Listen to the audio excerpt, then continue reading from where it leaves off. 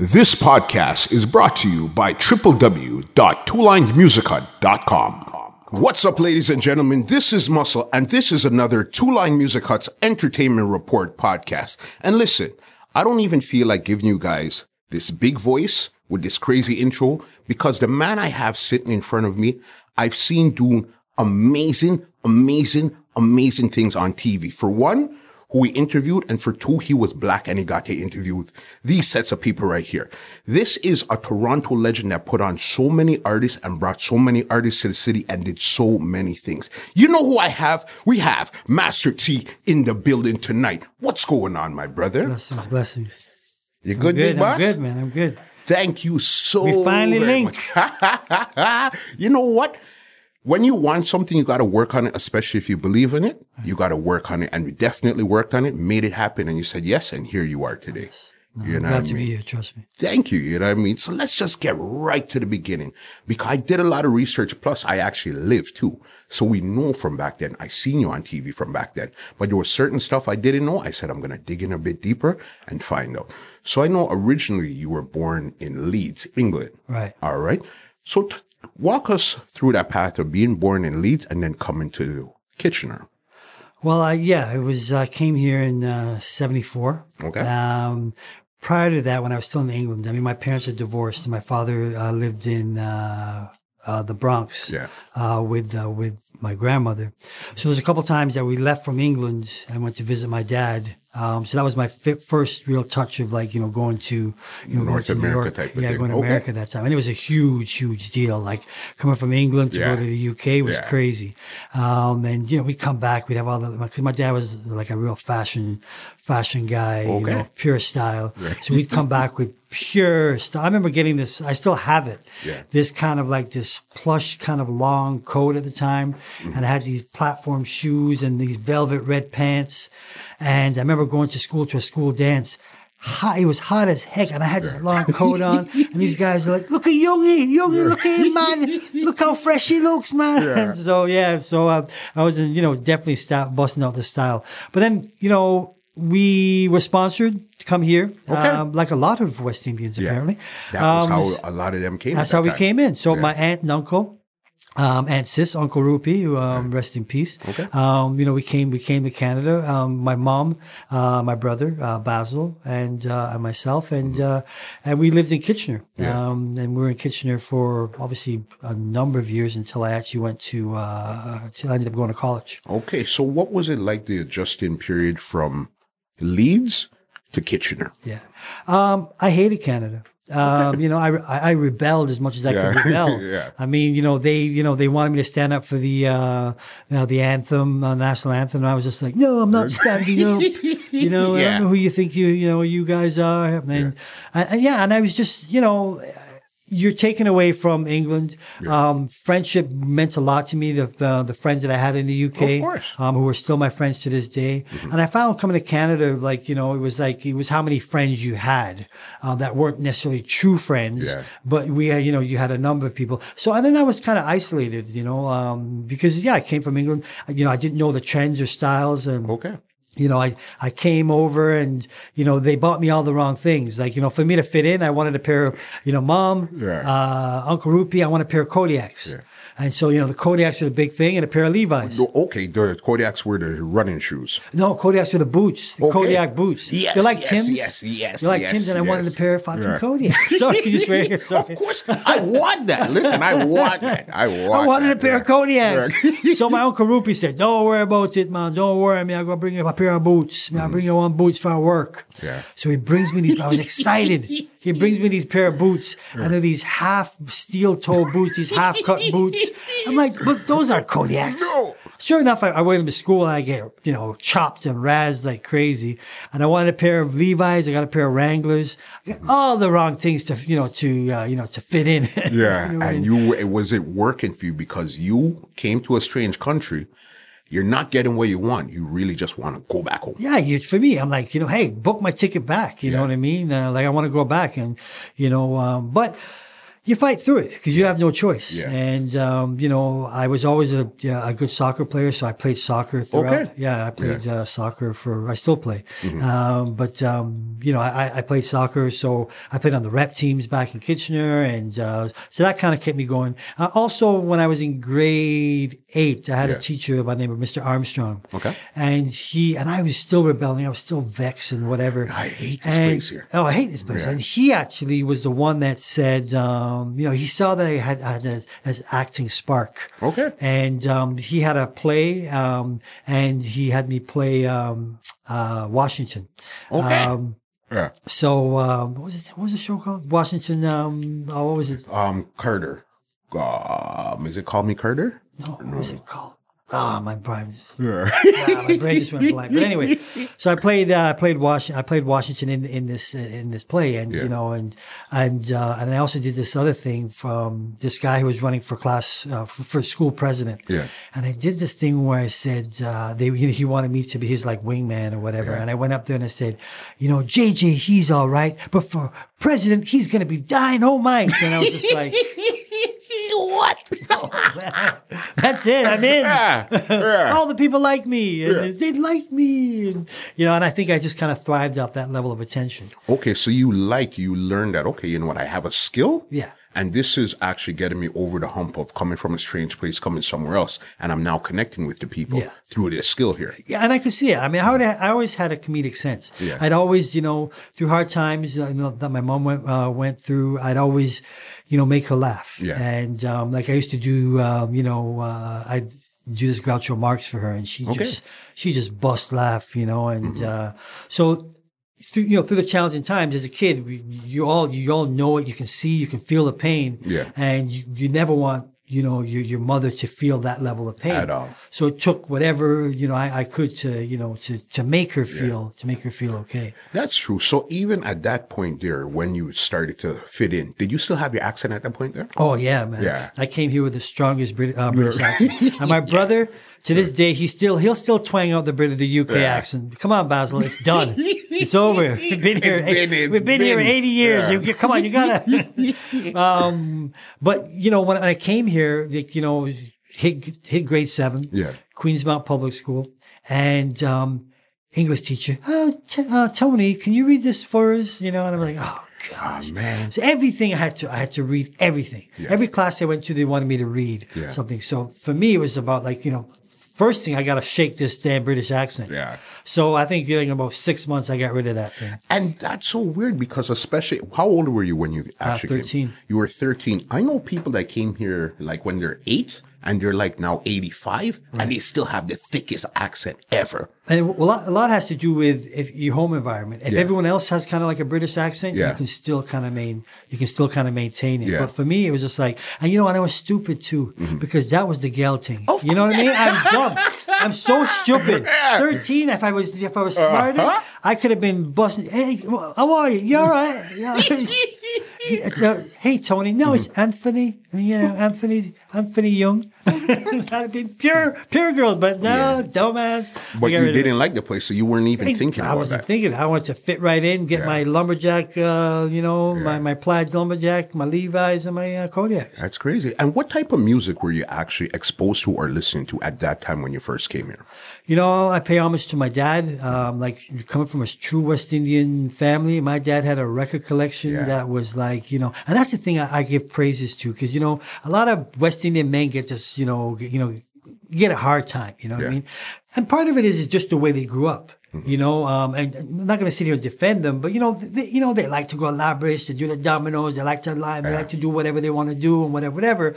And for some of them, it just wasn't about raising kids. And my mom actually, would compliment my brother and I for wow, you're changing diapers and you're picking up the baby and you're taking the baby here and and I'm like, it was just natural for us. But that generation, these guys were just out. They just pure. My dad was just street. He just like that's how it was at that time. That's how it was, But his record collection was just first and foremost, he used to put us to bed or, like with jazz music. Okay. Like he would, so it would soothe us. It would relax us. So he'd always play jazz.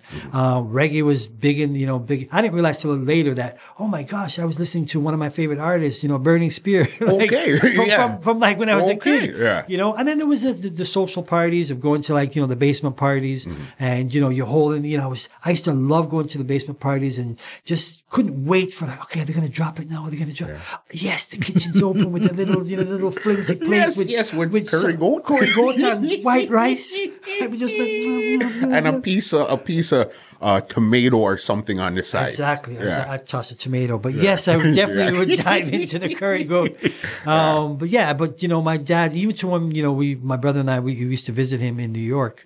It was just hours spent of just like listening to music. And my brother, again, a musicologist himself, he would be right in there and just, we'd come back and be bringing, records at the time, LPs Definitely. home. Yeah. So I was real grateful that I could appreciate not just one type of music. Yeah. So it was more jazz, reggae, and stuff like along those lines. Yeah, jazz, reggae. I mean, that's a lot of it. A lot of what he was into at that time. Yeah, for sure. That makes sense because that was the thing at that time. It's either you're listening to jazz, you're listening to reggae, some calypso, right, and that type of stuff, especially coming from a black household. Exactly. You know what I mean? Gospel too. So it's a mix of things. Yeah. You know what I mean? So then now you said at that point there, you started to get into, you got the acting bug.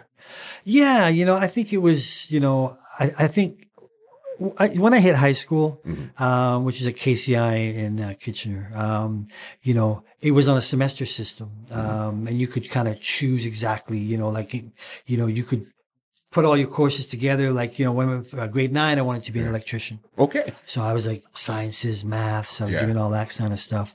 Grade 10, I wanted to be a dancer, thespian actor. So I was taking ballet. I was doing this. And the whole time I was still playing soccer. Yeah.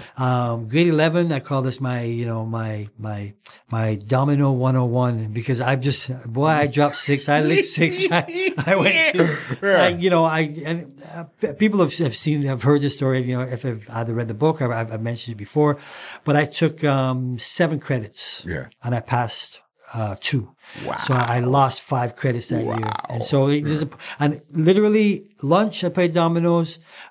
We'd go to the park after school, we'd cut school to go play dominoes. Yeah. Man, I was a great domino player. You must be. Well, I was good. Trust me, I was good. What behind that 2-line music hut there? Let me see your hand. I don't need to see your hand. I can read your hand. I know what's in your hand. I know what's in there. Uh-huh. You see this card right here? Oh, yeah. Watch. Yeah. I know what I'm going to wait, put this here. Until you play, and after I flip it and smash it down. And it's style too. Yeah. It's style with dominoes. It's pure style. Of course. And then I used to love the guys that their hands are like this big. Yeah. When the poor dominoes are sitting right here, and they say, you have to, if you don't break the table. The dominoes pop up. It's a dramatic thing.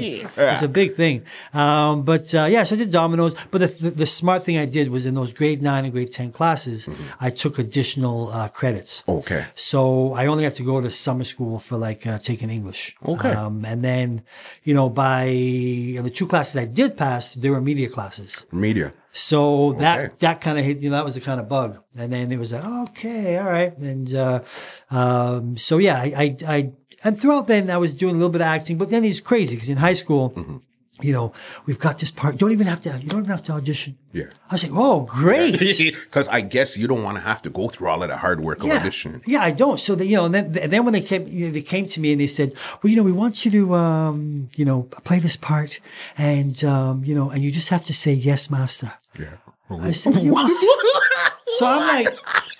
And that's what they've given me the part already. Yeah. I don't even have to try out. Yeah. And I said, I just have to say what? They said, no, you just have to say yes, master, and some other lines that where I was obviously I was either a servant or whatever. And I noticed every musical that they had was just was. Every black person that played there was some level of a subservient role. Got you. And this is where I start to get my level of political edge because I'm like, sorry, I ain't playing that shit. Okay, so you knew right off the top that you didn't want to. Yeah. I said, well, I still got to come to the school. I have brethren, black. So you want me to kind of like, first and foremost, you're going to put me in a stereotypical role, and they were. pissed. And they were so upset and they couldn't understand where I was coming from. What do you mean? Of course you should understand where I'm coming from. And I said, I paid my dollars and cents just to go see that, to see some guy in a white face. They painted the guy in black. Paint his black face. Yeah, because they couldn't get a black. Yeah, there no black people in the school that were going to do it.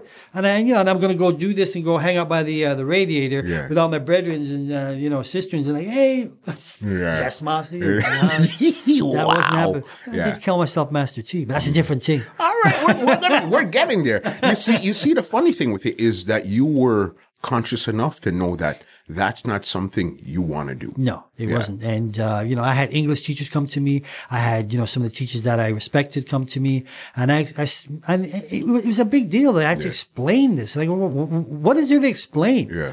And, but I didn't, that was my first bit of like, no, this ain't happening. Yeah. And this was in high school. I was in high school. Okay. And then when you forwarded now, so let's go into college. When you went into college, what were you taking in college? TV broadcasting. TV broadcasting. At Mohawk College. Okay. And what made you actually decide, let me take this, or you just open up the book and say, no, I'll take that. The two media classes, that's when, when something kicks and you're passionate about it, you put in your time. So my last year, I was volunteering at Grand River Cable, which is, now it's turned into Rogers Cable. That's what it was. Yeah. So I was covering, city, the city meetings. I was covering, events, throughout the city. And, it was, sometimes it was very tedious. It was very boring, but it was hands on. Yeah. They let you, put your hands on a camera. They let you focus. They let you do what you're doing. And you were on air at that time? No, I wasn't on air though. Oh, okay. No, I wasn't on air. I was just operations. Got you. So I was just learning the craft, and that enabled me to apply for the television broadcasting courses I applied for. And I never wanted to do radio because a lot of times back then it was split. It was like radio TV. Okay. Two programs, and I was never really interested in radio. Radio was not your thing. It wasn't my thing. I'm just too good looking. Yeah. Come on, let's face it. You need to see his face on TV. Come on. That was where you were. You figured, hey, you know what? Especially, I guess, coming from you want to do acting, so you don't really want to not be seen. You want to be seen. Exactly. And the thing was about TV broadcasting, the program that I took it was all operations as well. Yeah. There was no real, there was some on-camera stuff, but it was just more about learning how to do, how an audio, how to edit. And it was a three-year course. Okay. But it was good. I mean, I was happy. And then I also came from that West Indian background, right? Where, you'd have, West Indian parents, they see you downtown and say, what you studying? In fact, I had a girlfriend at that time. And no, I just left.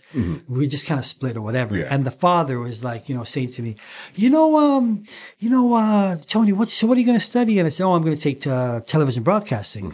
And he's like, you sure you don't want to do Tool and Die? Yeah. I said, Tool and Die? What the frick is that? What is that? He's like, he goes, Tool and Die, you can get a lot, can get paid a lot of money to do Tool and Die, I'm like, no, man, that's not for me. And then I came back, to Kitchener, and I was doing some stuff then at Black World, which is like MTV, Channel 47. Okay. And I was doing some stuff on air, and it was just. So that was your first time you now got on air. I got on air was for Black World. Okay. And because there weren't many outlets, it was Daniel Corderon. You became a bit of a novelty star, you know what I mean? Like the community would see you and like, oh yes, that's, and that's Tony or whatever. But, and you liked that admiration, that feeling that it came with. It was, I'm not just a media hound or hog. I think what it was just, I liked the interactivity of it. I liked the fact that, hey, I did this on TV, and then someone's going to come up to me and ask me about this person, or relate or connect, and it was another, communicative. It's the long tail of what you were doing. Yeah. You put it out there, and then you just go about your normal business, and people would ask you more stuff, so it just goes on and on. It goes on and on. Yeah. And I was always very comfortable with that. I was always, always just relaxed with talking to people and just sharing. So that was definitely, the entry level for me. That makes a lot of sense. So how long were you actually over at your Black World?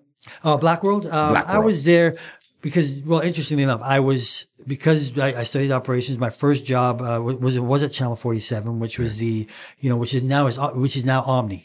Okay. Right. So back in the day, it was Channel 47. Yeah. See, I'm dropping dimes. Yeah, all right. So, and all the black people out of Toronto, or where was it? Toronto. It's still there, but now it's Rogers. It's right at Lakeshore. Yes. Lakeshore and Bathurst and Lakeshore. Yes, the streetcar passes right there. Right. That used to be Channel 47. Okay. Yeah. So so there was all the different South Asian programming. There was Asian programming, and there was just one black show that was run by Daniel Cordron, and he was a mentor to me, but he was tough. Like I had to hustle to try and get a gig. Yeah. At one point, I just I would send him messages and I say I want to work on the show because I was still a videotape operator at the time. Okay. So that was my job at the station. But then he said, he goes, well, what do you want? I said, look, man, you know how long I've been trying to get in touch with you? Yeah. This is it's starting to piss me off. Yeah. And then he just went, oh, okay, all right. So he gave me gave me a gig to go interview up and coming, black people, black artists, black, actors, sports figures. And so I was interviewing, some of the young and up and coming people at the time. Do you remember anybody that you interviewed back then that actually became somebody big at that point? Well, there was for National Ballet was Kevin Pugh. Yeah. He was a dancer for National Ballet. There was a runner. I forget his name, but there was definitely a few people that that did well. I mean, well back then was it's a lot different than it is now. 100% agreed. Yeah. But they ended up doing whatever their craft was. Yeah. And I think that was key. Yeah, and that was your first taste into actually now on air. On air, but also on a communal sense. Yeah. In a community. Like, you go somewhere and, like the community, if I went to a black event, people would, see me. Yeah. I mean, the biggest love is going to Eglinton. Yeah. If you go to Eglinton, Yes. That's the thing. If you can walk on Eglinton and you don't have to look back because you're looking, someone's going to cuss you, I'm on Sati, Black World, right? Black World. That to me is, that's all it's about. Okay, and how long were you over there for? I did that for about a couple of years. Couple of years. But I worked at the station for 2 years. And then my brother was working at City TV at the time. And then he was the one that hit me up and said, hey, Much Music is kicking out in 84. And he said, there's... you should come over. And I'm like, look, man, I love you. You're my brother. I don't want to be that close to you, working in the same environment. I want to prove my own self. And, but I took the job.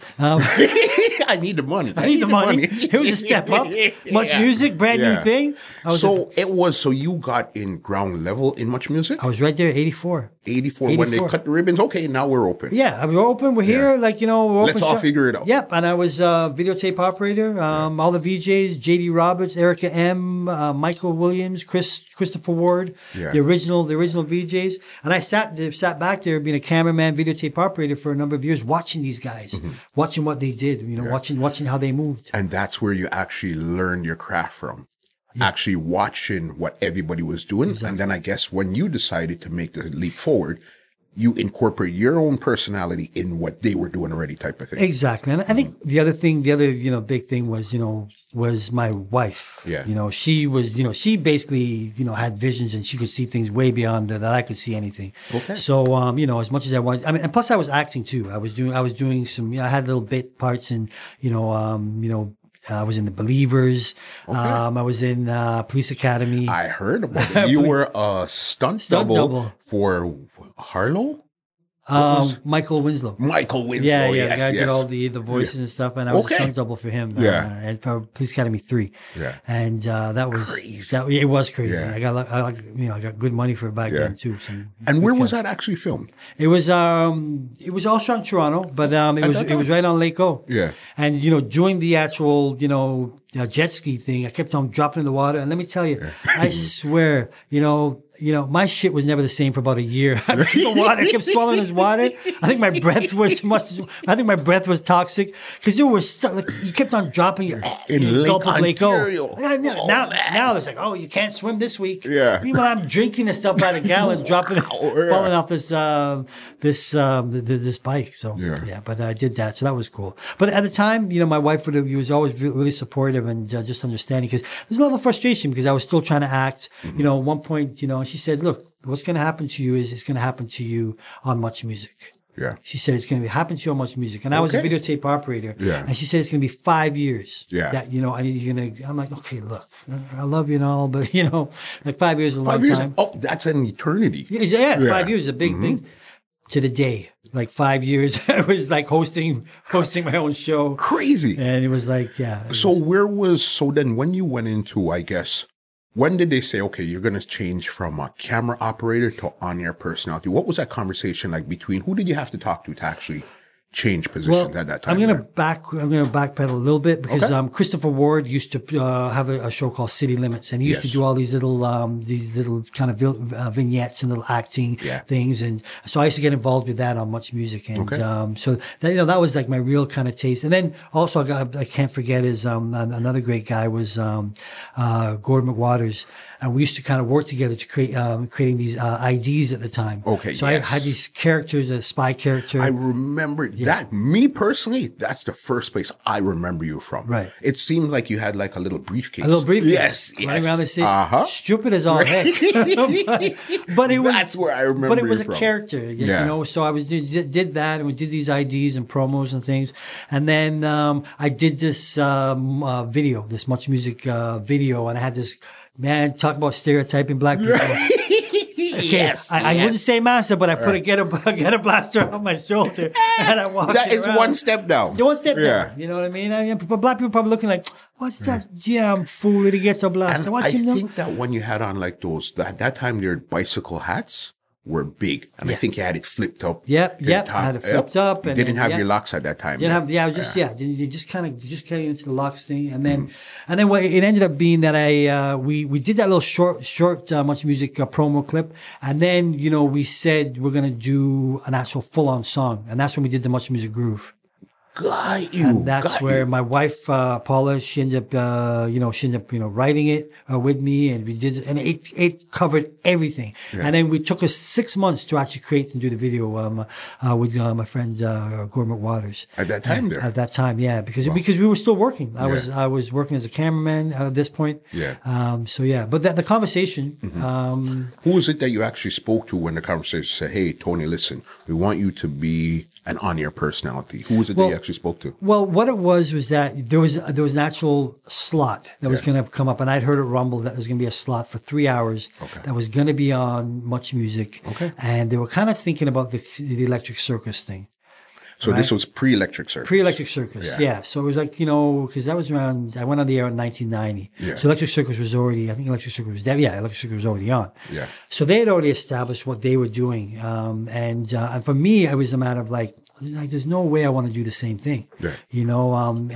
So I said, this is my opportunity. And I told my wife, and I said, I've got this idea, I don't know how I'm going to do it, but I see I got a clothesline behind me, and I've got this keyboard, and you're going to be the voice of the keyboard. And she's like, we're going to call you Roxy. And she's like, okay, whatever. Like, what do I have to do? So I ended up getting a keyboard sampler. And back then it was so archaic that I had to record every sample individually.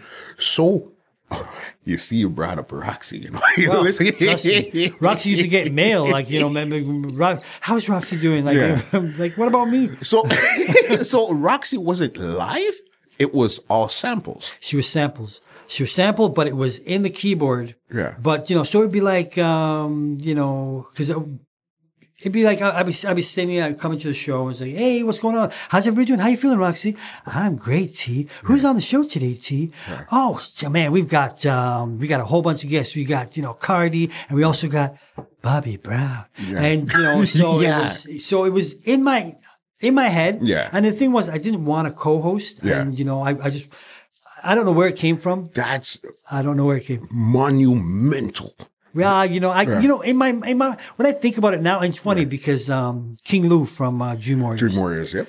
He said, he had said something. It was almost like he I don't know if he DM'd me, but he said Roxy was the precursor to Siri. Alexa. And it was I was like, you know what? You're 100%. You're 100% right. And the thing was, and my wife had this voice about it too, because she'd do it, and and sometimes, man, we'd be doing that. We'd be recording that till like 3 a.m. Like, because it would take so long, and then I'd have to write them out. I'd have to write out. It was usually about 13 different clips. Yeah. And then I'd have to, and then I'd number them on there, and That's so crazy. So, what was actually? Do you remember your first show? Your very first show? One of the early shows was with Snow. I think Snow, because I interviewed him not too long ago. Yeah. And he was one of my first guests. Yeah. And I remember doing the show. And the very first show, we probably didn't have any guests, but he was definitely the first guest. But and it was 3 hours of content. But it wasn't just 3 hours of content. I also produced. Well, they wouldn't let me have a producer's title at that time. Yeah. But I also was the producer, so we did the programming of the show for 3 hours. So that was huge. Mm-hmm. That's probably, not probably, that was so significant because it gave me the ability to program, obviously, the music. For sure. In terms of, like, at that time it was world music. I played hip hop. I played reggae. Yeah. My motto was, if it made you move in a club, I'm going to play. Got you. So it was it more on a black focus, or as you said, if it makes you move in a club, you will play it? Yeah, the Clash, the Casbah, played it. At that time it would have been alternative or whatever. So, if it was in a club, and back then there were, it wasn't so much, there were house music, there was hip hop clubs, obviously. Mm-hmm. There was, wasn't so much, there was reggae, the Bamboo Club. Yeah. So there were like, different clubs. And then, there was like alternative, I guess, like a club called Nuts and Bolts, where they play like, they play ska and they play all this stuff. But my wife and I, we would just go to all of these clubs. Yeah. We would go to all these spots and just take in all kinds of music. And the biggest other learning curve was that we'd have, labels come in and they bring the artists, and we'd have, publicists come in and bring in artists to much music. Mm-hmm. And they say, hey, anybody want to go see the show? And the amount of concerts I saw, that we saw was ridiculous. It was crazy at that time. And it was all genres at that time. All genres. Like for me, I never, if it was house music, I'd go check out house music. If it was hip hop, go check out. If it was English beat, go check out the English beat at the concert hall. So. And what was the original name of your show when you first started out?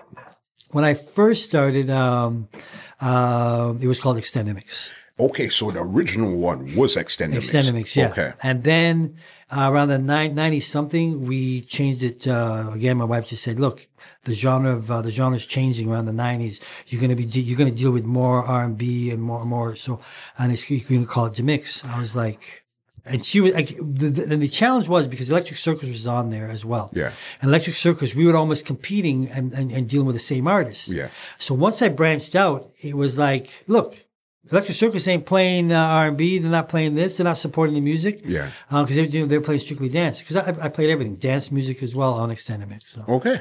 Yeah. So then that was it. So then you lasted, I guess, about 4 or 5 years Extendamix?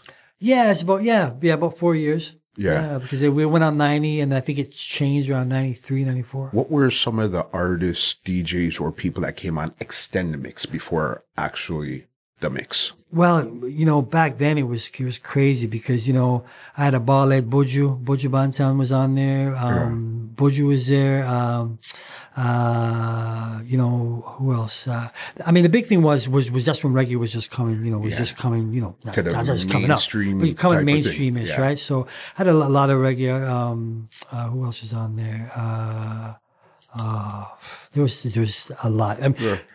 It was also supporting what was here in Canada, at that time I called it Canadian product. For sure. So it was supporting, everything that came out of here, that came out of Canada. So you had Mishi on there, Maestro been on there, but a lot of the, Supercat was on the show. I mean, there was a lot of reggae content. And I guess especially supporting the Canadian product at that time, you were one of the few outlets that they could actually get on national TV. Exactly. Yeah. Yeah. And that was a big thing. We were national.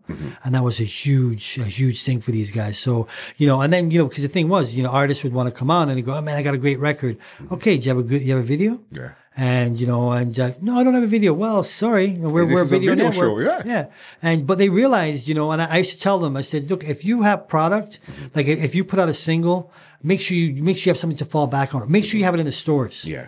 Because, and a lot of them, would put the video out, travel and go, man, people asked us for the record. Yes. Yeah. The idea was to, you have to put both together. Yeah. And, so there's definitely a little bit of a, tutorial educational support for some of the artists for sure.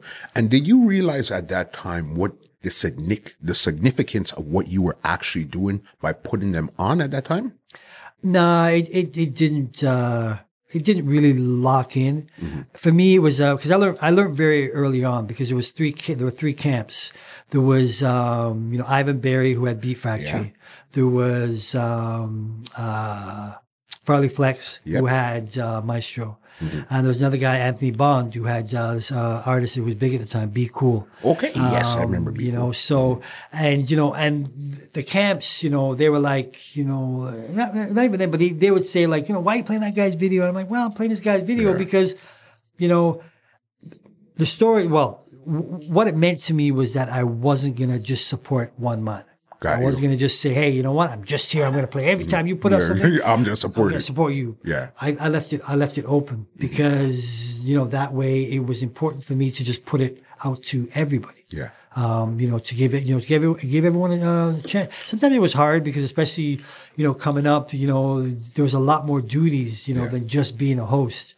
Because I forgot to mention, I was doing extended mix and a cameraman for about a year and a half. You were doing both? I was doing both. Okay. And it got to the point where I was getting heart palpitations. Yeah.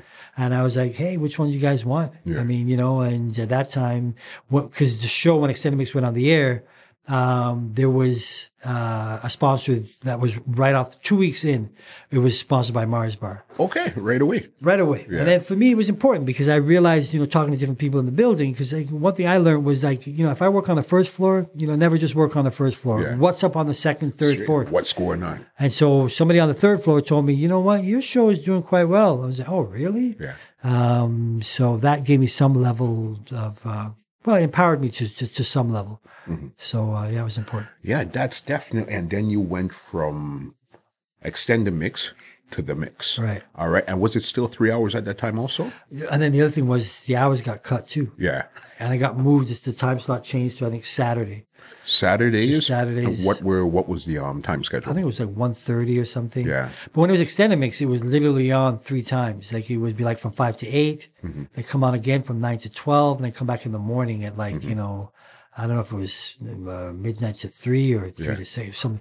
But, it was a lead in. If you go into a club from 9 to midnight, boom, you lock it out. That was basically, when you're, as you said, you're going in a club, when you're going down, you're playing the radio, but before you actually leave your house, you were the pre-club. Pre. Yeah. That's so crazy. And again, you were just happy to be there without really understanding what you were carving out at that time there. Yeah. I mean, there was always a level, I didn't know the level of significance, but I was well aware of, the fact that, once you start realizing that there's money behind your show, I started realizing my level of, relevance. Yeah.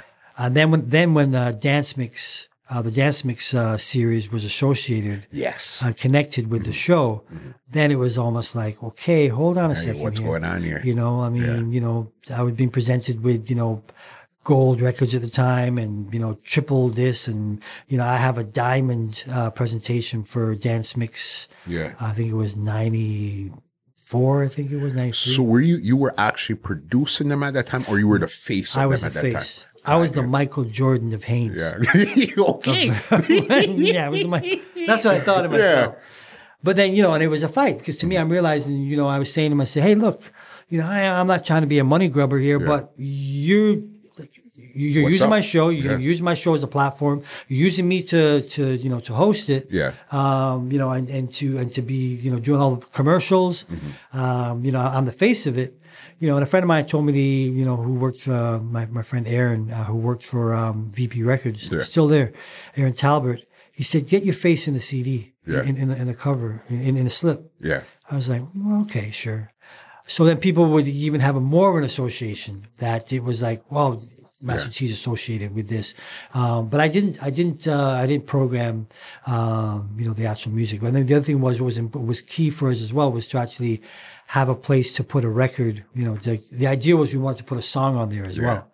We ended up getting the Much Music Groove on there. But it was an idea that we wanted to get music on there as well. Yeah. But it worked out. Before we get into the mix, something I forgot to ask you. How do you even get your name Master T?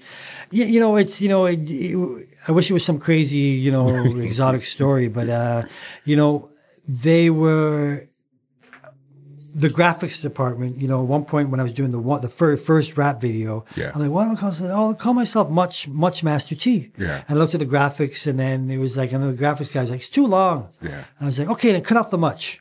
Yeah. And then it was like, Master T? Yeah, just like that. Nothing really exciting about it. But then he was like, Master T. And then, it's funny because, when I did go on the air first, there were black people that were just like, yo, man, I don't get this guy. Yeah. He's not the conventional brother. No, not at that time. Not at that time. I was like in the 90s. And then I was doing characters. Yeah. I was doing a Scottish guy. I was doing, Taurus T, the Love God. I was doing all these things. So people thought it was, I remember going up to Eglinton and, I said, yo, now you let me see the other day and I want a skirt. I said, no, that's a kilt. No, man, a skirt.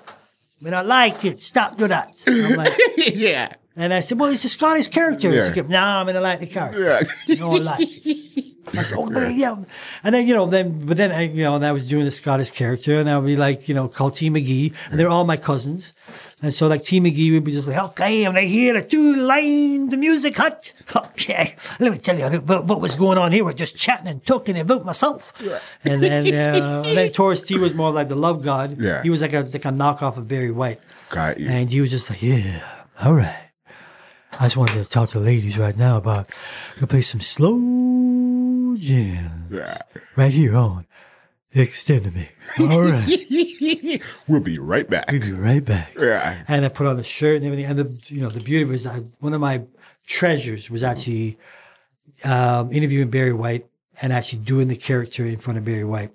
Yeah. I got cussed for it though. Yeah. Well, because Barry White, I got the interview. I interview him, and I'm like, hey, this is, trust, it's an honor. My brother was there, his cameraman, and Dave Campbell was there because, he was the man. He was like, we talk about getting to third base. I mean, whatever, first base, second base. Barry White, you put on, and he's just like, all right. Like he was the man, right? So, but then, so I do the interview with him. It's a great interview. Happy. I said, hey, Barry, I do this character called Taurus T. Yeah. And he goes, oh, that sounds interesting. And I said, he's like a disciple of love. He comes from you. And he's like, oh, okay, all right, And he's like, and I said, I just wonder if you can do it with me. He goes, and the whole time he goes, well, you should send me a script over first, so I could read it over. I'm a professional. I'm a professional, right? And I truly respect him in his, linen, everything, linen pants, the man with linen. Come on, he must have drank a bottle of cologne, man smelled good, hair shiny, the man looked incredible. He was just incredible. Very white. Very white. Yeah. And I'm just like, and then the thing was, all I used to do is just put a shirt on, this shiny shirt on a hat. And I'm like, yes, Barry, I fully understand where you're coming from. I'm so disrespectful of me. I'm putting the shirt on. You're getting into character. I'm putting the shirt on, and I was just like, I'm like, and he's like, yes, you should have faxed my agent on this. I was like, yeah, Barry, I just want to talk to you. Taurus T, the Love God, meets my man, Barry White. And he's like, he just lost his mind. And we did this a minute and a half thing with him, and it was just improv, nothing. It was just incredible. That was one highlight for me. It was like, it was a beautiful Very moment. white. Very Wow. white. Very white. Let's get into the mix. So Right. then why did you change? So exactly, you said, okay, because when you got into the mix now, it was more urban, more hip hop, R&B, reggae. Yeah. All right. So then now, give me some of your highlights of the mix. The mix was, we're establishing ourselves more, obviously, on the urban front.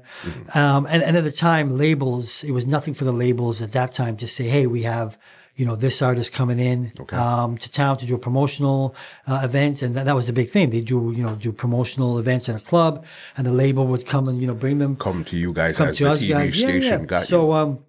So we would have, Casey and JoJo stop by, Montel Jordan, Mary J. Blige, Lil Bow Wow. Hold on a second. One second. All right. I want to see this. Let me just bring up the book. Right? Yeah. Wow.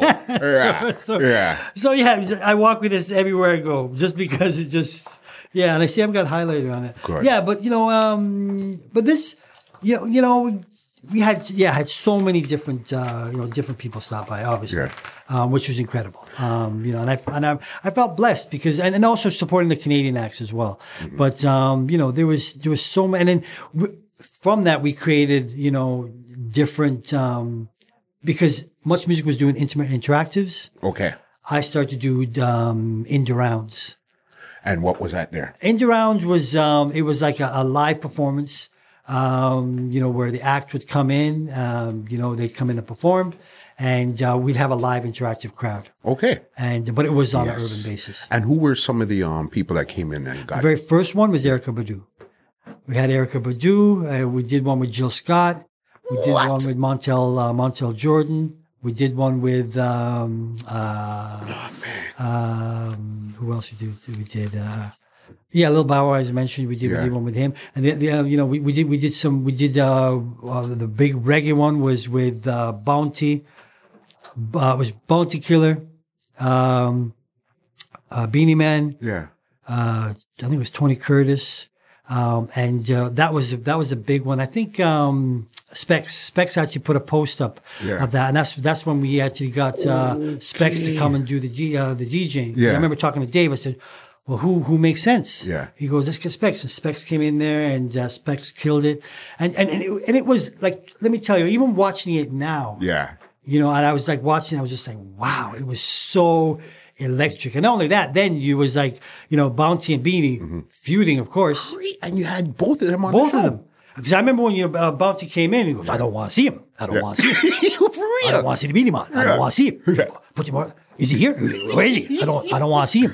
And I'm like, okay, look, you won't see him. Don't worry about it. So we have to put him on like the third floor. And then, Beanie comes in. Look, I don't want to see the Bounty Killer. All right. I don't want to see him. I don't want to see the Bounty Killer. I don't want to see, I just want to do my thing. I just want to Zagazao. Yeah, Zagazao. So Bounty's coming out of the performance. Said, Bounty, come on, we're ready to go. We have to come down the steps and make sure comes down the steps and comes in, does his performance. And I said, all right, Bounty, great pleasure, thank you. He's out. And then Beanie came and did his thing, but it was crazy. And it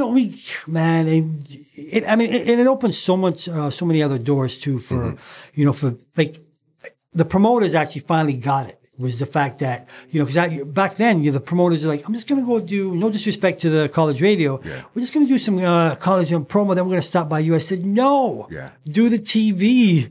People can see the fact that these guys have crossed the border, they're here, they're live, and that's what people did. Some people wouldn't even, people said, look, if I'm not going to end up on that makes, me not go, out of show to me see them. It's so crazy to even think that it was so instrumental, because that when I did some research, and then I really looked at it from another lens, I said, hold on, this is a lot of show these guys are here for. So it's not like they flew in to do the mix or extend the mix. Right. They're actually here for a show. So then clearly this is local promoters meeting up with you guys to go onto TV. Right. This is something special. Exactly. And the promoters would link me up. Yeah. They would call me, and that's how it happened, right? Like, I mean, they realized, after a while, they understood, because I remember, oh man, I gotta remember this guy's name. It's just bugging me. But he had a store. He had a store around Dufferin and Oakwood area. It was a clothing store. Okay. Oh, what was his name? But Oh, he's a legend, man, and I feel bad for him, and he's in here somewhere. But he was one of the first people to buy television airtime. Okay. And he bought commercial, paid for commercial time, and he sold out of all the stuff. Cause from that day, he really, the power of television, the power of TV. Super random question: how much were commercials back then? Wow, they were very expensive. I mean, they were, because we were national. First and foremost, they really only allowed you to have like a chain, like a chain location. Yeah. So you have to have more than one store, obviously. Got you. For it to be effective. But people realize in Toronto, it's like we don't really care. Like for them, Toronto's the Mecca. Like in their minds, and we want that person to come to my store. But back then, you for a spot, you could have been paying for a 30-second spot. This is without production. Yeah. Just for airtime, probably like $1,500 to $2,000. Back then. That's a lot of money. It's a lot of money. Yeah. It's a lot of money. And people think, oh, yeah, that's nothing. But, back then that was definitely. When you're talking about, that's a lot of money. And when you're talking about sponsorships for, don't get into like full-on sponsorships. Yeah. Full-on sponsorships for a full hour was very expensive. Wow, the fact that you were actually involved with all of those things there from early, that's amazing. Yeah, and and I was also a sponge, I think, as much as I love to research, I love to also know what was going on. Makes sense. And I think that in my present state where I'm at now, RX Music's the same thing. I'm there, and then, I like to understand why I'm there. And I fully understand and appreciate the opportunity, that I have right now. Yeah. I think I call it being curious. As long as you never lose that curiosity, right, you'll continue to evolve and look around, and it's like you're forever young. Yeah. Until I left Much Music, and that curiosity almost died. Yeah. Okay, but hold on. Transitioning? Hold on a second. Remember, Much Master T, One VJ's Journey. Okay, go ahead. We're not leaving there yet. So, all right. Extend the mix. Right. And then how did Rap City now get involved with all of this? Well, Rap City was Michael Williams. Obviously, he was the host, the original host of Rap City. And amazing job. Had a producer by the name of Michelle Geister. Yeah. Was an amazing producer. Really brought so much to the table. I mean, they did ciphers. They did, all kinds of, different up and coming rappers. Cardi had been featured.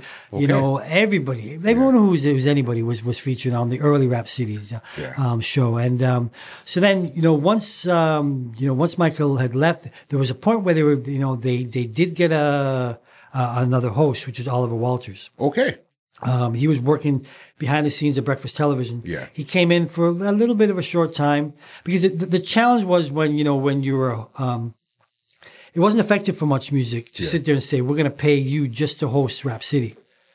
You had to be multiple. Yeah, things. you're a VJ. Yeah. You have to go interview this person, and go interview Common, and then you got to go interview Journey, or whoever, and so hustle. You have to hustle. Yeah, you got to. And a lot of guys that were doing the that were on the that wanted to be VJs, they were like, nah, man, I'm just doing Rap City. Yeah. Look, I'm going to tell you now, it's not going to happen. Yeah. And so they stopped that. And then, Rap City was just kind of floating, kind of doing its own thing. And then I took over mainly as producer of Rap City. And, which was, and for me, some of the things I did was actually going to different pockets and finding out where hip hop around rap was in the various parts of the country. Yeah. So I did specials in Vancouver, did specials in Calgary, Winnipeg, and kind of like showed people from Toronto, like, hey, this is what's happening out here. Because we're the big city, so we figure, hey, there's nothing else going on out there. Exactly. Who were some of the artists that you actually discovered doing Rap City at that time there? Just from for cross country? Yeah. Toronto cross country. Somebody that stands out in your mind. You remember GCP? Oh, that's with from Flemo. That's with JB and those guys. I mean, they stand out to me because he was someone that kept coming to me and saying, "Look, man, I want to be." It ended up being actually on the mix, but we ended up putting on Rap City as well. But he said, "Look, man, I want to come on the show." And I'm like, sorry, man, you got to have a video. He goes, all right. You know, he's got that rough, kind of rough voice. Yeah, all right. I'm Bieber, like, okay. So, I don't know, a month and a half later, yo, we got a video. I'm like, okay, play the video. Yeah, this is a decent video. Great. Yeah. When are we booking you to come in? So, you know, we book him to come in. And let me tell you, back then, security was just like, you know, like nervous because, you know, it's not just, you know, one guy, 20 guys show up. They all show up. They come in there, and you know they all break down their different parts of the track. Lindo, I think, was on it. You know, a bunch of different guys. But you know, it really showed me his due diligence on was to come in and you know say, look, I'm doing the right things. You can't shut me down. I'm presenting what I'm doing, and that just became that became legendary because it was one of those things that you know they came on there and they tore it up. Yeah. You know, and you know what saddened me was I ran into one of the guys, you know, on the street, and he said, you know how many of those guys are not here? That, you know, that kind of shook me up a little bit. Cause, of course it would, because you've seen that they had the potential. Yeah. They did their due diligence, and they actually made it happen just for you to probably get caught up in something or whatever the case was. You know what I mean? Just that you're not here. Wow, that's big. So Rhapsody and The Mix were running simultaneously? They were. I was. They're all on the same time, but I mean, sorry. They were, you know, they had different time slots. Okay. And Rhapsody was still like, I think 5 days a week or something like that. But I would produce it and, you know, occasionally I would host. But it was more so about, you know, just, you know, producing the content and just supporting the music and the culture when we could. How hard was it to actually find rap videos back then? Canadian wise? Canadian, yeah. I mean, yeah, it was challenging because, you know, we weren't getting the Video Fact grants, you know, like, you know, some of the bigger artists were. But I think what it did was, I think it opened the doors for, you know, for the independents. You know, so, you know, like, you know, obviously back then, Choclair was signed to a major label. You know, obviously Maestro, the legend, he was out there doing his stuff. Cardi was doing it, but you see guys that were trying to do, trying to get independent videos. But it was hard. It was hard to get Canadian content. You know, so you would definitely play, you know what you had.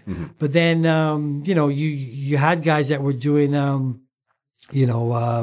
videos and independent videos, and Point Blank. Yes, one of the very early ones. You know, doing videos and stuff like that, and you know, then we get different videos from different parts of the country. Yeah. You know, so we'd definitely try to support it on that level. And what was the rap scene like in other parts of the country at that time? There, you know, I think it was one of those things where there's a spot everywhere you go.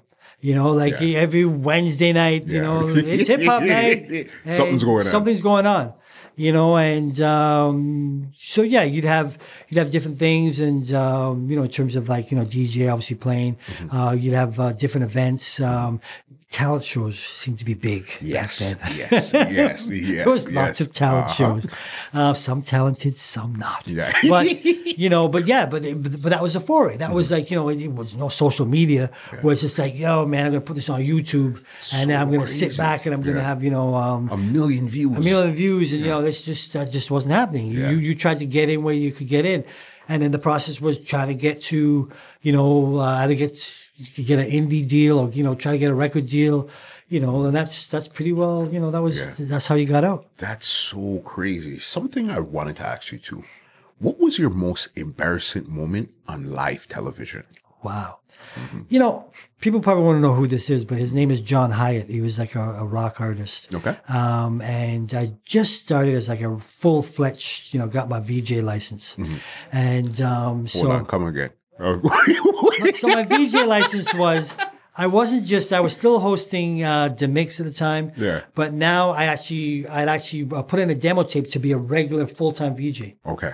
And the thing is, my demo tapes, I was like, you know, so I was trying to, they were bad. You know, my initial demos, because I was like, hey, what's going on? Hey, Master T, hey, you know, and I was just, you know, and I was acting, trying to be. And the thing about VJs, we try to be as natural as possible. Yeah. So my wife again was just like, come on, man, this isn't you. Yeah. And my good friend Dave Murphy, who was the editor, was like, well, T, I know you, this isn't you. Yeah. So I did want to present it to Moses, and Moses was like, yeah, you got the spot. Mm-hmm. So you get into it, and it's all nervy because I was so comfortable doing extended mix or whatever.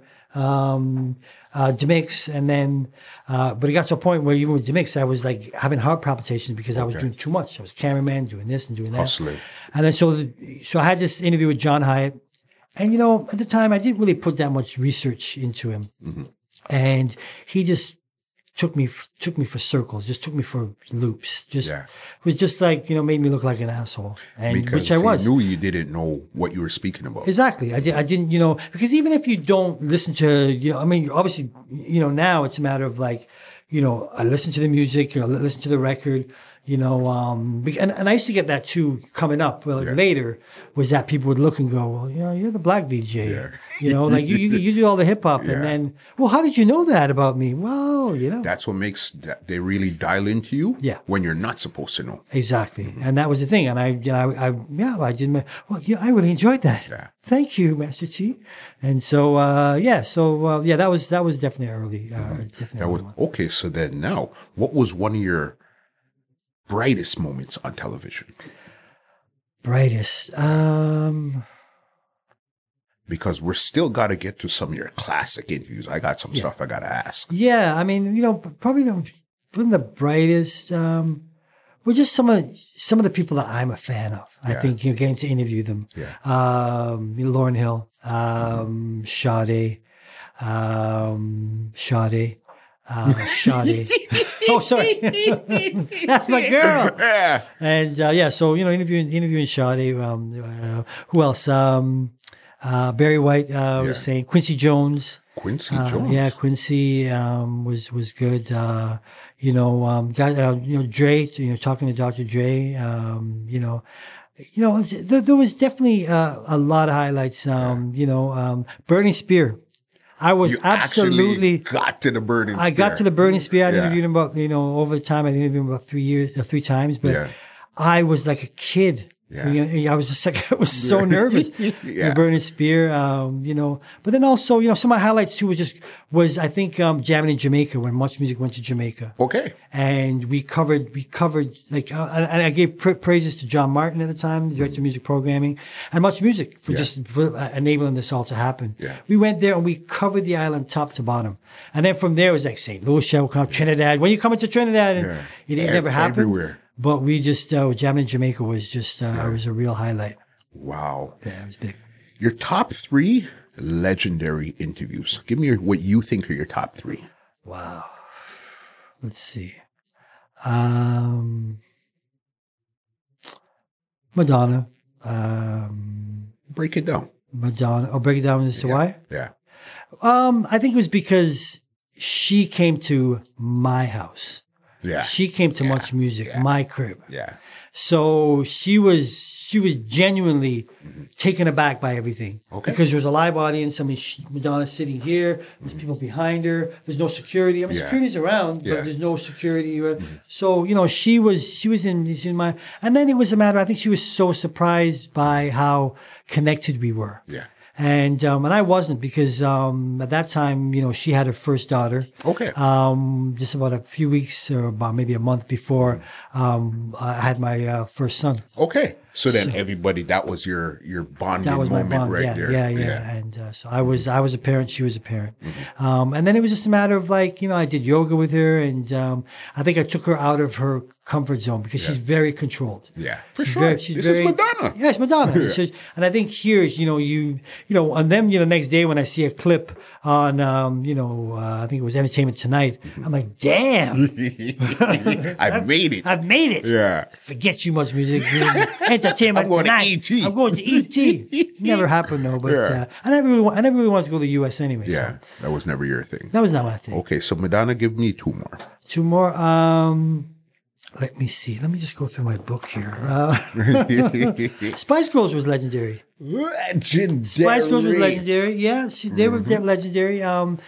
When Mel B grabbed you. Yeah, she grabbed me and she gave me the cleavage. I think I was cleavagely assaulted myself, but she was cheeky. And the thing was, we're from the same city. Yes, we're both from Leeds, and they were such media darlings. They knew exactly every move they made.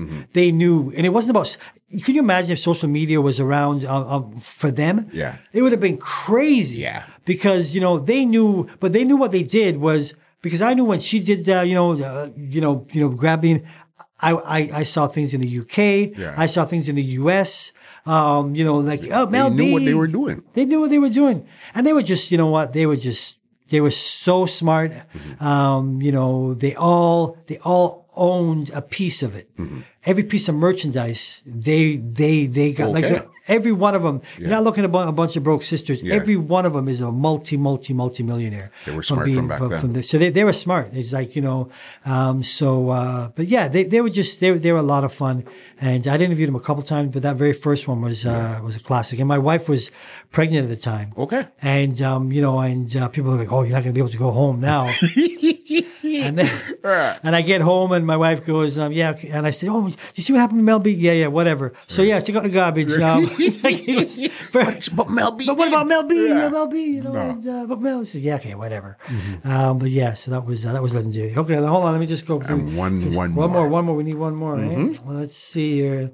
Let's see who else. No, not that one. No, not that one.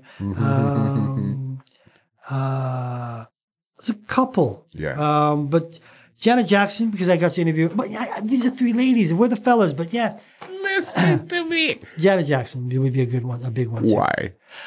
Because I interviewed her a couple times. I interviewed the very first time I interviewed her was in New York. And I forget which record it is. I'm bad remembering albums. Yeah. But it was the one where she was like, in the, she was almost like in that bondage-looking stuff. Yes, I know which one you're talking about. I don't know if it was Control. I don't think it was, but so lined up. You fly to New York. You're waiting with a bunch of other people from the press, and somebody in the press had showed us these pictures. Yeah.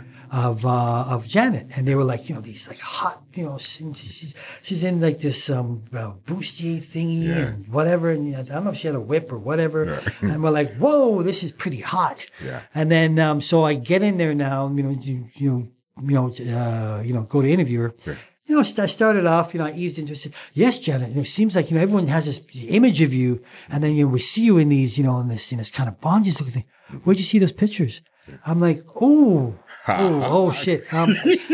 Somebody told us about the pictures. The publicist told us about these pictures, and they weren't supposed to see that. No one was supposed to see those. Yeah. I was like, okay. All of a sudden, she's just a little, and I was like, I'm sitting in the chair for like half an hour. Yeah. She left, and I was like, oh shit. This is not good. And just comes back and said, oh, Janet, is everything's okay? Yeah. And I was like, I don't know where that person ended up being, whether they ended up working at Kentucky Fried Chicken the afternoon.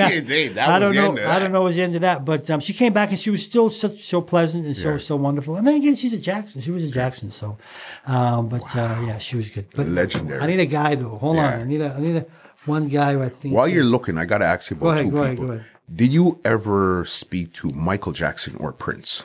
No Prince and no Michael Jackson. Would have definitely, it would have been interesting, to interview Michael. Yeah, I mean, for sure. Most definitely he's still Michael Jackson. I mean, with all what's going on now, definitely puts you in, all kinds of. I didn't interview R. Kelly though. You did? Yeah. Are you okay? I interviewed him about 3 times. Yeah. He's a definitely interesting cat. Mm-hmm. Yeah. On ear and off ear. On air and off air. Yeah. He's definitely a different guy. Mm-hmm. Jay-Z's definitely a big, Snoop Dogg I interviewed too. Love those guys too. Yeah. Crazy. Okay. Yeah. So then since we're talking about guys, let me bring this one up. When you interviewed Tupac. Yeah. Okay. And he went into that rant. All right. Do you realize what was happening in that moment in time? What was going in your mind? What was going through your mind at that moment right there? Just how powerful he was. just his level of confidence within who he was, within himself as a man.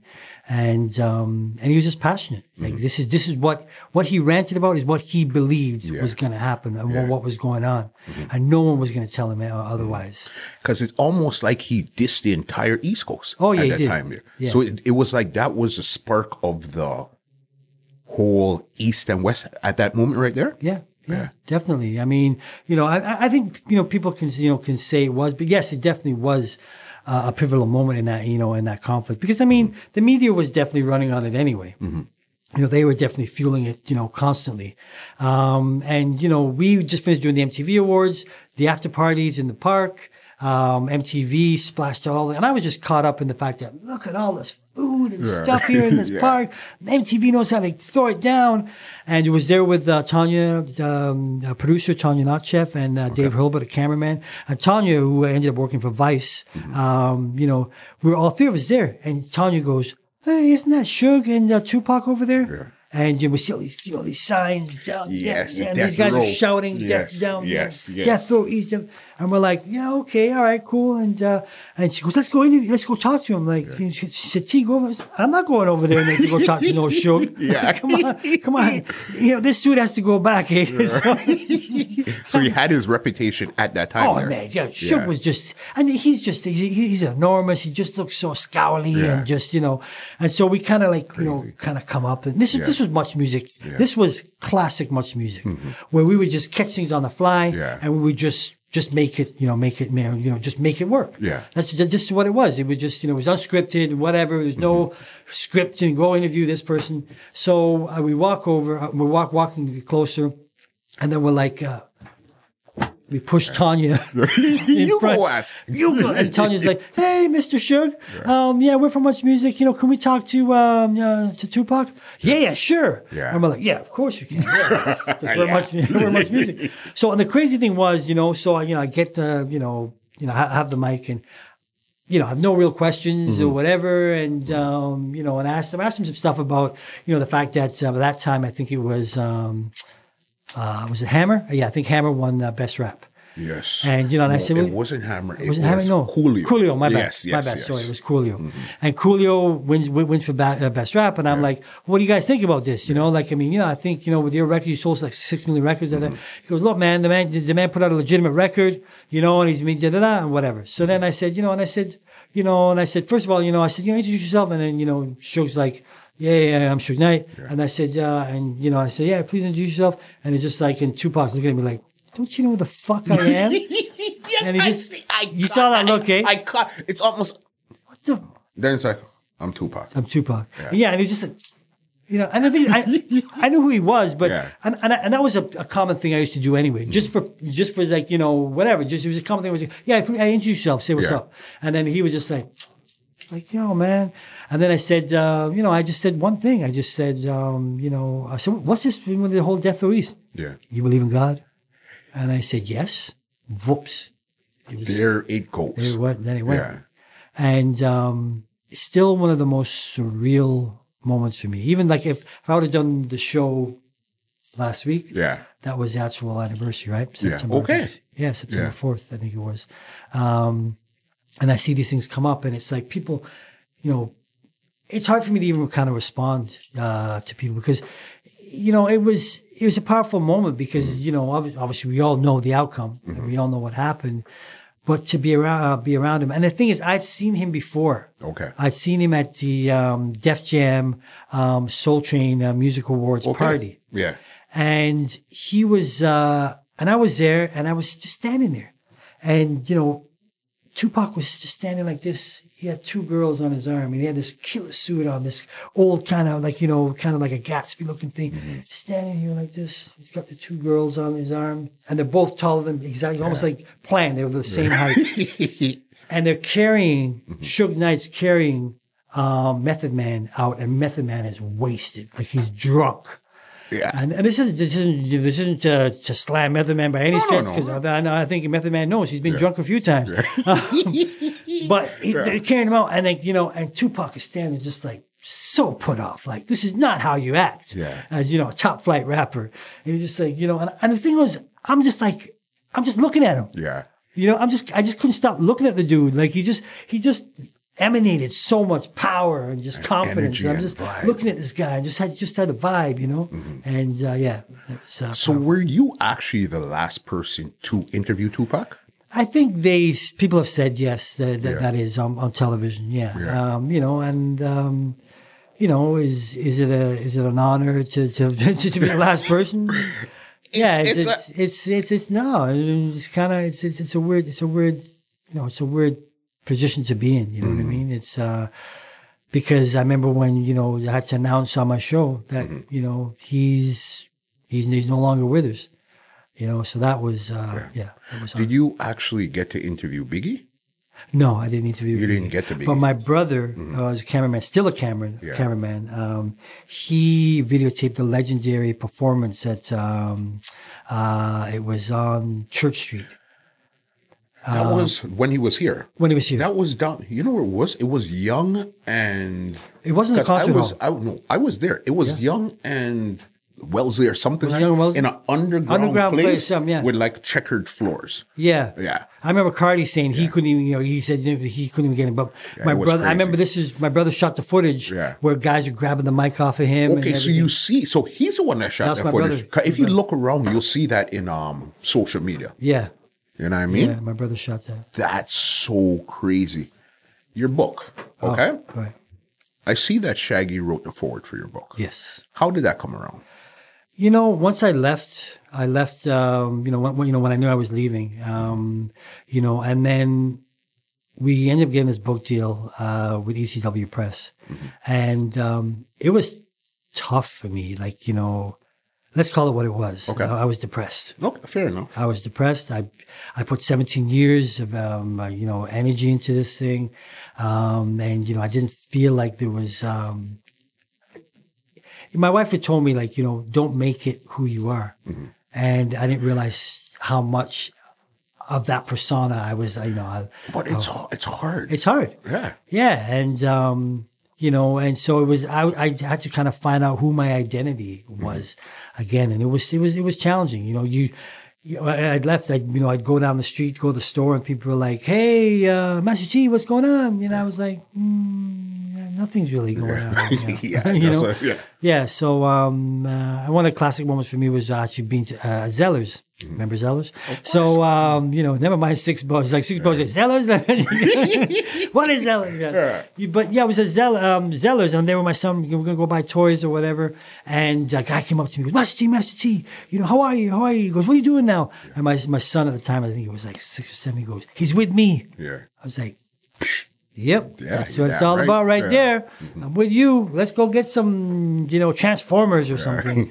But the book came about was, there was, to me, there was a story to be told, but I was still in so much agony, so much pain. And Dalton Higgins got the nod to do the book. Yeah. And he put it together. But a lot of what, came through was my wife would ask me about these things, about, because she's such a detailed-oriented person. Yeah.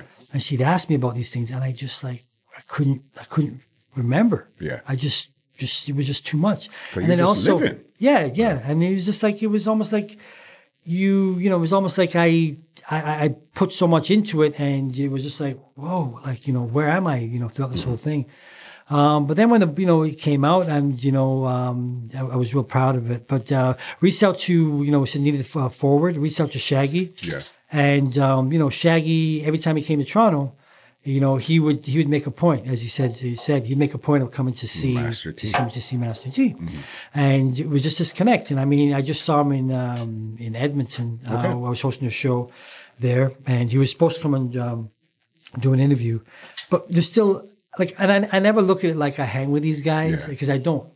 There's a mutual level of respect. All I want to know is that, hey, the man remembers me. Respect, everybody's all right. Yeah, all right. Yeah. Good. Move on.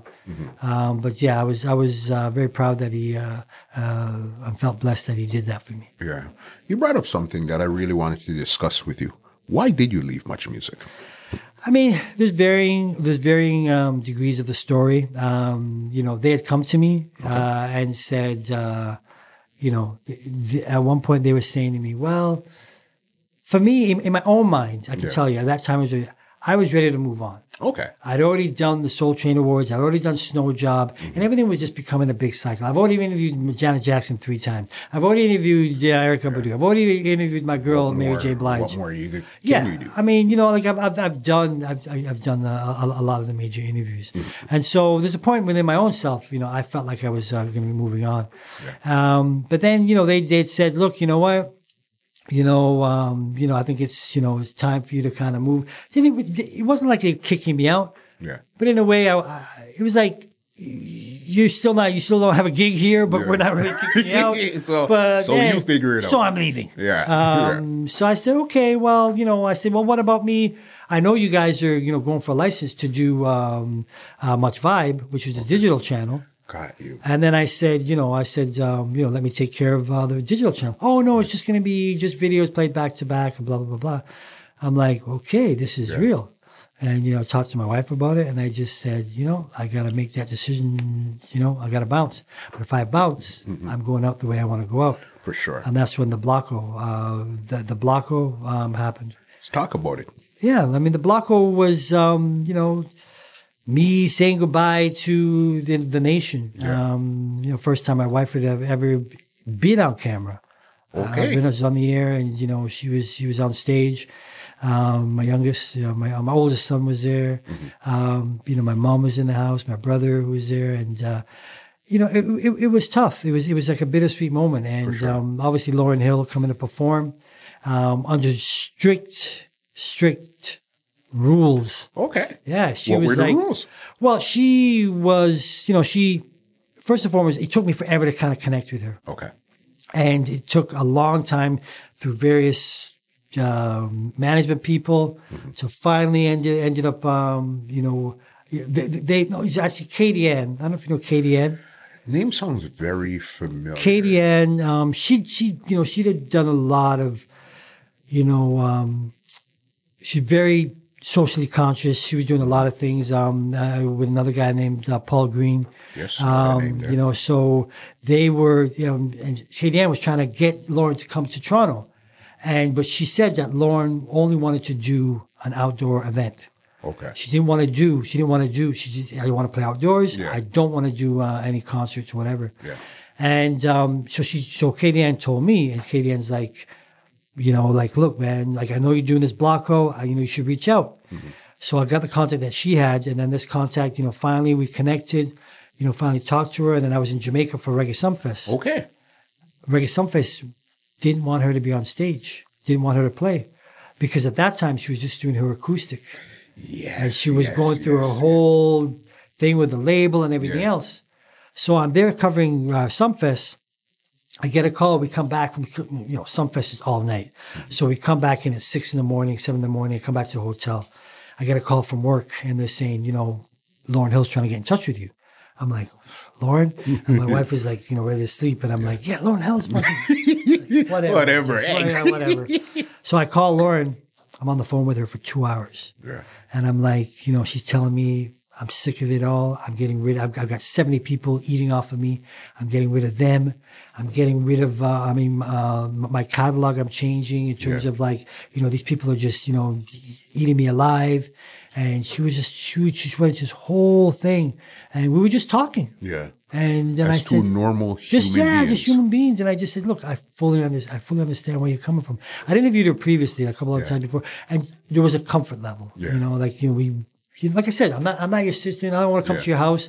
But if she's going to see me, there was a level of comfort. Yeah. And same with Mary J. Blige. I had that same level of comfort with both of them. Yeah. And then so Lauren was just like, I'm just tired of everything, and now I don't want to do the songs, those songs that, they made me famous, but I'm doing this acoustic stuff now, and that's it. And she said, would you believe Sumfest wouldn't let me they wouldn't let me hit the stage because I wasn't going to do all the hits. Yeah. And I think she was also dealing with the contractual stuff and blah, blah, blah, blah. So then she finally says, I'm going to do your show. Yeah. And I'm like, really? And I said, wow. She said, but I'm doing it for you. Yeah. And she says, for both of us. Yeah. Because I get to perform outdoors. I perform these songs. And I said, okay. So, there's lack of communication. We didn't communicate, and it's coming up. And Much Music Knocks, telling me, look, we want to promote Lauren coming on. Yeah. We want to promote. And I said to Lauren, I said, can they, if they promote it, I don't come. I was like, yes. Look at that, 1 for T. Yeah. And I said, look, man, I'm sorry. I'm not lying. She can't do it. Yeah. And she won't do any level of promotion. And I remember, when she finally did arrive, she arrived at Pearson. And my producer at the time, Pedal Baptiste, who was just incredible. I had some great social producers that worked with me. Yeah. All female, which was great. Okay. Just random. Yeah, and they were really great to work with. But Pedal was, she was lining everything up, and we meet Lauren at the airport. She's walking out, and at that time she had Zion. Yeah. And she's walking with Zion, and my son and Zion were the same age, so they're kids, and they just and she's walking out there, and Rohan was there too. Okay. And they're walking out, and I remember she's wearing some white skirt, and she just proud. She gets out, and she pulls Pedal over, and she said, tomorrow, I don't want to see that limo. I told you I don't want a limo. I want a Suburban. And we're like, okay. Yeah. We get her there. She has to do a sound check. And then the sound check didn't happen until almost 11:30 at midnight. And everything was fenced off, but closed in. Yeah. And you could just hear her voice cutting through. Yeah. I'd never heard these songs before. Yeah. No one had ever heard these songs before. But then, that's what she was doing. She's doing acoustic guitar. I had to find someone she wanted a wardrobe person and, a stylist. Everything was picked out. She didn't wear it. She just wore a Bob Marley shirt, I think. Then the actual day of the event, she performed, and a lot of people, they'd never heard the songs. So people were talking and just rambling. But I listened to one of the songs, she was, I'm not kidding, she almost foreshadowed 9/11. Yeah. There was things that were happening, she said in her lyrics, were just blew me away. She had that insight, that third eye from back then. Exactly. Yeah. There was definitely a third That's eye. why she probably was so disgusted with the industry at that point there, because she knew she's seen them for what they were. Exactly. Not for who they tried to pretend to be. And, and the whole thing about, this person wasn't paid and this person, should have got the royalties. Yeah. Probably should have happened because maybe the process of how she recorded the record and somebody did this, they have to be compensated. But yeah, definitely. Crazy. What do you want your legacy to be? Wow. That's a good question. I think it's just, I'm pretty humble. I'm a pretty humble guy. I always have been humble. I just want people to understand that I really do and have always believed in my people. I want them to understand that, a lot of times that, what we didn't have, it was important for me to really be forthright and to bring it, to give us a somewhat of a level of a voice. And, just a very, I'm a caring individual. I care about people.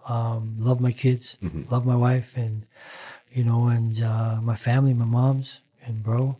So that's it right there. I'm chilled. See, it's so crazy. Your stories, and I know you gave me basically 0.5%. Yeah. Of what really happened. You know what I mean? Because how long have you been in this industry now? Wow. When I went on the air, in 1990. So I started Much in 84. Yeah. So I've been in it for a long time, and I do have to big up. I do have to big up RX Music, and I have to big up. You're such a good interviewer. It's almost like you're pulling the questions out of my mind, because that was going to be the next thing. What is Master T doing? Oh, I thought we were done with the legacy. I thought we were done. I was just like, look, this is it. You know what I mean? Let me take the boat. Okay, that was a good interview. Thank you very much. Quickly, I just wanted to say about RX Music. I mean, I've been there for 5 years. I started out, and I still am a music consultant. And RX Music is they create custom music programming for some of the top names out there, Marriott, Hilton's hotels. You know, they do Cheesecake Factory. So they create custom music programming for these locations. Got you. So that's essentially, and they've been around for 20 years. So when I started, you know, 5 years ago, people were like, what the heck? Why is Master T here? And, you know, they were trying to move, you know, so. Because they can't see from the front end what's going on. But this is not really a front end type of gig. Yeah. This is really back end. It's back end. Mm-hmm. And so, you know, why is this guy here? Mm-hmm. You know, and I'm like, you know, and for me, it was a matter, prior to that, my wife and I, we've done a lot of freelance. Yeah. So we're doing freelance stuff. And I, for some reason, I can be in the environment of working with people and, you know, and just being around. I can deal with that grind. That's something that pushes me and gives me, energizes me. And then, you know, about 2 years in, you know, I looked at it, you know, I went to Gina, who's the CEO, and I said, you know, I think I've apprenticed. Yeah. You know, I've apprenticed. What's up? And I said, I think I still have some juice. Yeah. I think I still have a little bit of legacy left. Like, you know, I'd like to, you know, to bring in artists and, to RX Music and you know, create a platform. Mm-hmm. And that's what we've been doing. I mean, I work with team, because you have to say team now. Yeah. Team, which is I have the greatest team. Mm-hmm. All work within RX Music, from audio to my production coordinator, Regan, social media. They're all there in house, and so we've had.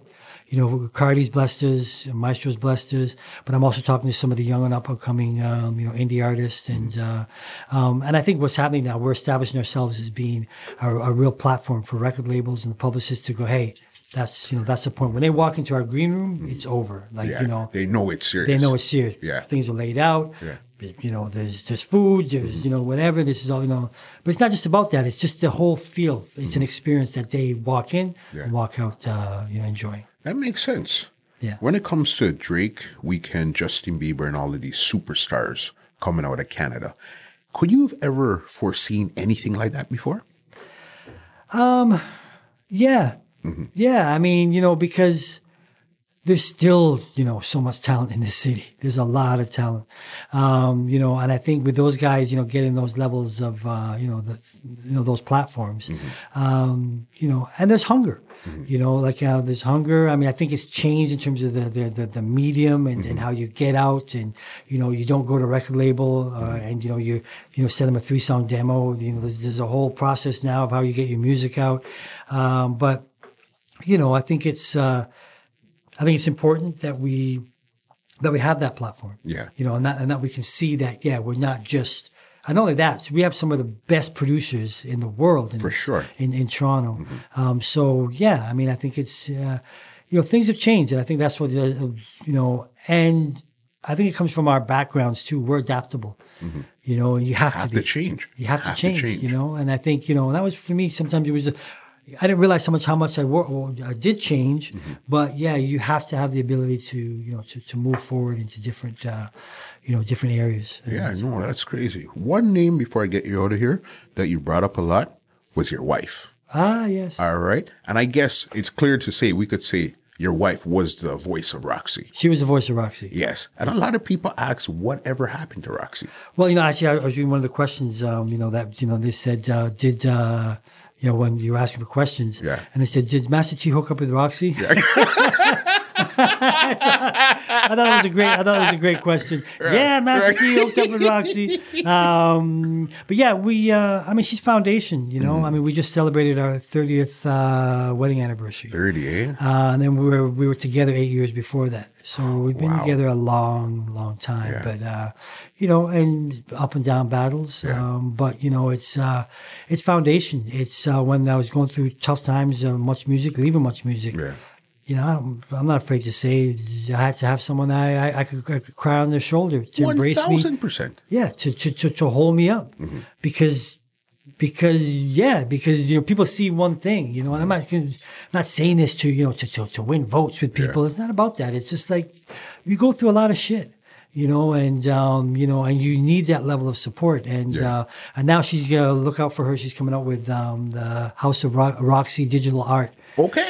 So that's going to be a pop-up coming your way soon. Yeah. And there's some other things, because I have a whole stack of memorabilia. We don't want to talk about that, but a whole stack of memorabilia from back in the day. Yeah. So we've already exhibited that once, Yeah. but we're going to be doing some more stuff. That's amazing. And especially to know that you have a woman, your wife, in your corner like that. She seems to be the real backbone to the Master T brand and image. Let me tell you, man, there's not. She is the brand, and now the foundation of having my kids with me is a real blessing. I mean, they make me understand what's happening in this world, because I listen to them. I have to listen to them. I have to. I don't want to be. I don't want my pants to. I don't listen to knees. that type of stuff there. No, trust me. I have Sirius Satellite, and we listen to the same 20 hip hop songs they play, like they're playing new things. But it's you have to be in tune with them. You can't live their lives, but you have to understand. Some of the things, where they're coming from. It's a different time. Like, I used to tell people when I go speak, various community events and whatever. I said, when my kids were in, SK, JK, grade 1, grade 2, tree, college, I was there too. We were there as a family. Yeah.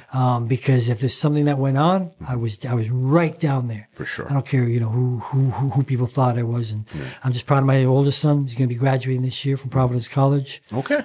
Basketball scholarship, proud of him. And the young one, Carol's coming up. Yeah. So I'm blessed to have two family first, kids. eh? So big love to Paula Johnson's wife. Yeah. Wow. Big up, T. I respect that, man. Before I get you out of here, the floor is yours. Anything you want to say, anything you want to big up, leave some contact, anything, right now it's yours. Well, anyone can hit me up at Master T _official. That's my IG, Instagram. You can hit me up there. And you can also hit me up at, if you want to hit me up at RX Music, you can hit me up RX Music as well. But you know what? I have to thank you, for having your platform, a platform like this. Even when I watch the setup, I'm gleaning from you, going like, there's 3 cameras here, and you've jumped on technology, and you've put your passion and love into it, because, and you're not scripted. Mm-hmm. You might have your phone, you might have a few things, but you already know what you want. You're a person that listens to the person speaking, which makes, and which gives a level of comfort to share. So I really honor and thank you for doing what you're doing, man. That means so much coming from somebody like you that, again, as I said, we grew up watching you. At that time, there was no internet. Yeah. You had to actually run home and catch Extend the Mix, or Rhapsody, or else you don't really know what's going on right then. And coming from somebody like you, that means a lot. Yeah, you're in a platform now where you're touching on people, and I'm going to talk to my man Dwight, because he's my brethren. Because I know he said you're trying to get Dwight, so I forget and Tracy Mills. I talk to them. You know what I'm saying? Trust me. I talk to them. City TV Black Crew. You out there. Since we're talking, I got to give you the truth. The whole setup, I got to big up my director of photography, Duke. Film stars, they're the ones that really came and changed the game and said, you know what? This is how it needs to look. You know what I mean? So big up Duke. Big yourself up. You know what I mean? Big up Duke. Yeah. Big up. Come on, man. This is camera. Look, this ain't no handshake. Whatever we need to do. Let me see adjust the camera. Yeah. See, there big he is. Up Duke. Yeah, man. See that? Duke. You know what I He mean? really came and changed it. You know what I mean? Yeah, and it's important because you're in the medium of what's here now. Mm-hmm. This is what's pumping out in terms of social media. So I'm blessed to be here. Yeah, you don't know what this really meant. It took a while. We worked it, but as you said, I had to gain your confidence, and then you said, okay, you know what? Come, let's go. Yeah. Thank you so very much. We also have to big up, we have to big him up because he linked us up too.